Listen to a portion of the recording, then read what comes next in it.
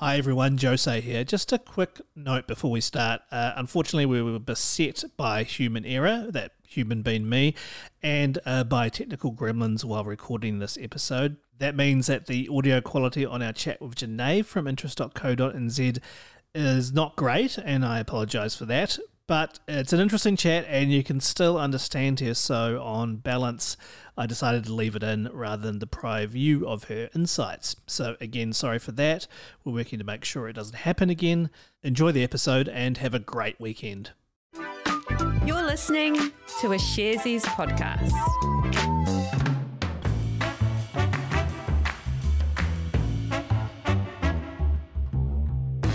Tēnā tātou katoa, it is the 15th of October. Welcome to Recap, made for you by Sharesies. And in case you don't know, Sharesies is a wealth development platform where our purpose is to create the most financially empowered generation. Behold the financial disclaimer! Investing involves risk. You aren't guaranteed to make money and you might lose the money you started with. Any information we provide is general only and current at the time. If you're looking for help with your investment choices, we recommend talking to a licensed financial advice provider. Hi, Alice. Hey, Jose, do you have anything exciting planned for the weekend? We are going to a beach. We're going to walk along that beach. We're going to go see some takahe. Lovely. It's going to be amazing. Yeah, we're going to great. get out there. Obviously, I'm in Auckland, so we're sort of shut up a little bit in the lockdown. What about you, Alice? I'm going out for dinner tonight, so I feel a bit bad telling you that, given you don't have those liberties yet. But I'm looking forward to that. Yeah. But of course, it is Friday, and as we often do on Fridays, we have a guest on the show. So later, we'll be talking to Janae Tibshraeny. She's from interest.co.nz, and we'll be chatting about the recent official cash rate decision that the Reserve Bank of New Zealand made last week. Yeah, I'm looking forward to that chat. So, Alice, but to start off with, you're talking about A2 Milk, right?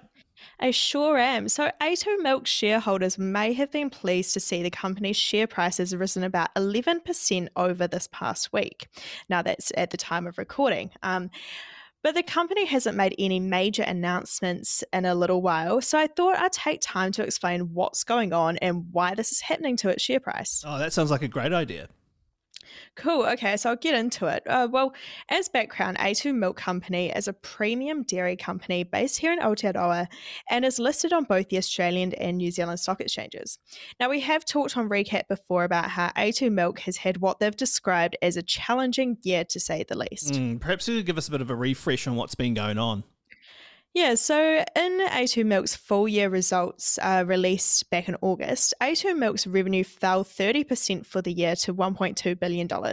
And on top of that, their net profit fell just under 80% to $81 million. Now, in a nutshell, A2 Milk experienced lower demand than expected for their products in China, which is one of their major markets. And on top of that, they've had troubles with their supply chains being significantly disrupted with the pandemic. And with this, and over the course of about the past year, A2 Milk's share price has actually fallen a fair bit, right? Yeah, so A2 Milk's share price peaked at about $20 or $21 back in July last year. And since then, it's fallen to around a low of $6 in May this year. And this has even led to a class action from A2 Milk shareholders against the company, right? It sure has, and we chatted about that on Recap last week. But you said that the share price has bounced back a bit now? Yeah, so just in this week alone, A2 Milk's share price has risen about 11%. But as I said before, the company hasn't actually made any major announcements, which has left some people wondering, well, what's going on with the share price? Well, I'm absolutely confident that you have the answer, or are you just going to leave us wondering? The reason for the movements this week has actually come from an announcement that one of A2 Milk's competitors made. So in particular, this company is called Bubs Australia. They sell infant formula and baby food and are listed on the Australian Stock Exchange. Now, in their latest quarterly results released this week, Bubs reported something that has given A2 Milk investors a bit of optimism. Right, so what was that? So Bubs reported a big improvement in their sales through something called the Daigou. What on earth is the Daigou? Well, the literal translation means buying on behalf of, or at least that's what Google Translate told me. Right. But the Daigou is a type of sales channel. It literally involves people buying and selling international products on behalf of customers in mainland China. So how do they do that? So Daigou, as these professional shoppers or syndicates are called, they typically buy goods in regions outside of China and then take them to China to get them to their end user. So for the likes of A2 Milk, this would involve people buying their infant formula in Australia or New Zealand and taking it like physically to China. Now this could be through posting the goods or even taking them in like luggage on aeroplanes. Oh, wow. But note that this is like a recognized formal sales channel. The companies refer to it and everything.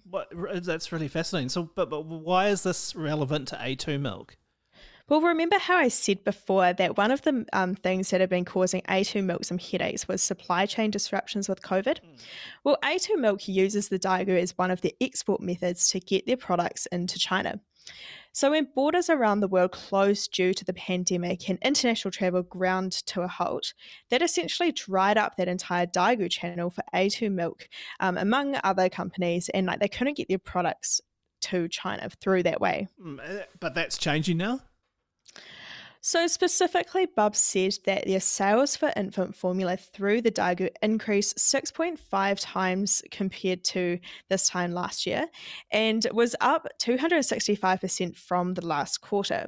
Now, this has generally given A2 Milk investors a bit of hope or optimism that the company's own issues with the Daigou are now behind it. But know that there's been no official word from A2 Milk itself, and know that this wasn't the only challenge that the company has been facing. But it can explain the rallying behind A2 Milk shares over the past week. Yeah, fascinating stuff. Thank you very much, Alice. So you're going to be talking about a tech company that's made something of a splash on the NASDAQ this week, right, Jose? Yes, I am. So an outfit called GitLab began trading for the first time this week, and it exceeded expectations in its initial public offering. It had priced its stock at 77 American dollars and then said it would probably sell shares between $66 and $69 each. Well, the stock opened and closed on $103.89, which took its market cap to $14.9 billion. Okay, so what exactly is GitLab? It sounds like a very like substandard Monty Python joke. Yeah, and I'm reliably told that developers love their acronyms. But so a lot of this description involves some very technical code development and programming know-how. But from what I understand, Git stands for Global Information Tracker. It's basically a program that tracks changes to your source code, which is really important because when you're coding particularly on big projects, it gets super complicated. So you want to be able to go back and see what has been changed and who's made that change. Now, GitLab is a management platform for Git. It makes it easier to use it and adds functionality in a bunch of different ways. But putting all that aside, the TLDR is they provide collaboration tools for development, but also for building and deploying that code securely. Cool. Thanks for that overview. You definitely broke that down a lot. A lot of like programming and coding type stuff goes over my head.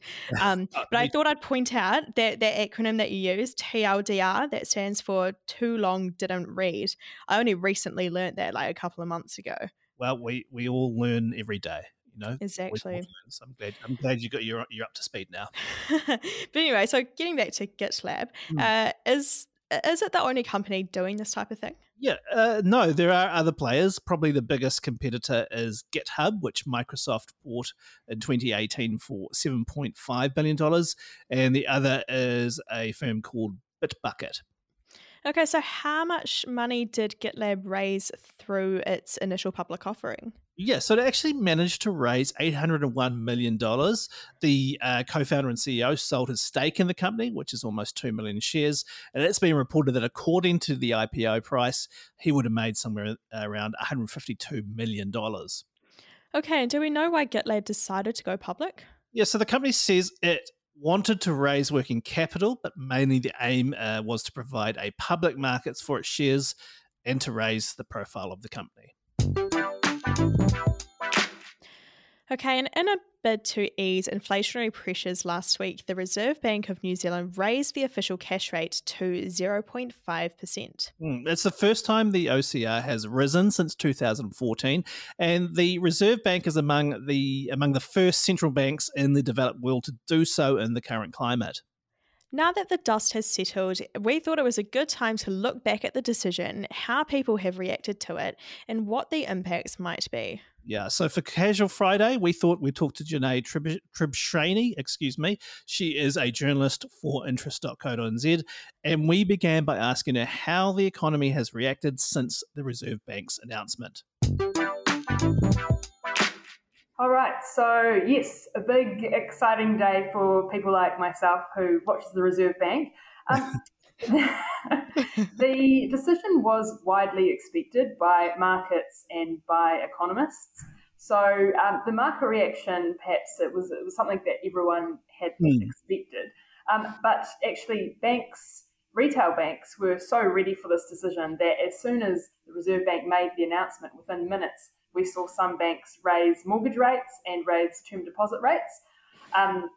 They were expecting it, so that's what they did. But a lot of them didn't raise it by the same sort of amount that the Reserve Bank raised the official cash rate. But so people who are seeking mortgages now or have some savings and like to get something for their term deposits, those rates will be a wee bit higher. Great. And so, as you said, this move was very expected by the markets. Economists were forecasting the increase, but how's sentiment sort of been, particularly given the fact that Auckland in particular is still being really impacted by lockdowns? Yeah, look, that's a good question. People are probably thinking, well, the economy isn't exactly booming. People in Auckland are in lockdown. How is it that the Reserve Bank could raise the rate? But what the Reserve Bank looks at, its mandate is to look at the inflation rate and the level of employment. And both of those metrics are at the target levels that the Reserve Bank wants them, which is why it went ahead with the hike. So that inflation, which is one of the key ones. The reason inflation is quite high is partly because demand is up, and that's because over the past year and a half, the government has provided heaps of support and stimulus through the wage subsidy and so on, and also because the Reserve Bank slashed those interest rates and did some figurative money printing, which helped people service their mortgage, increased the value of people's houses and also their shares. So people felt wealthier, so they went out and spent. So there was that demand that was, we all went out shopping, and that helped lift prices. The tricky thing, though, is on the supply side, and that is the cost of getting goods in is higher. That's oil prices are up.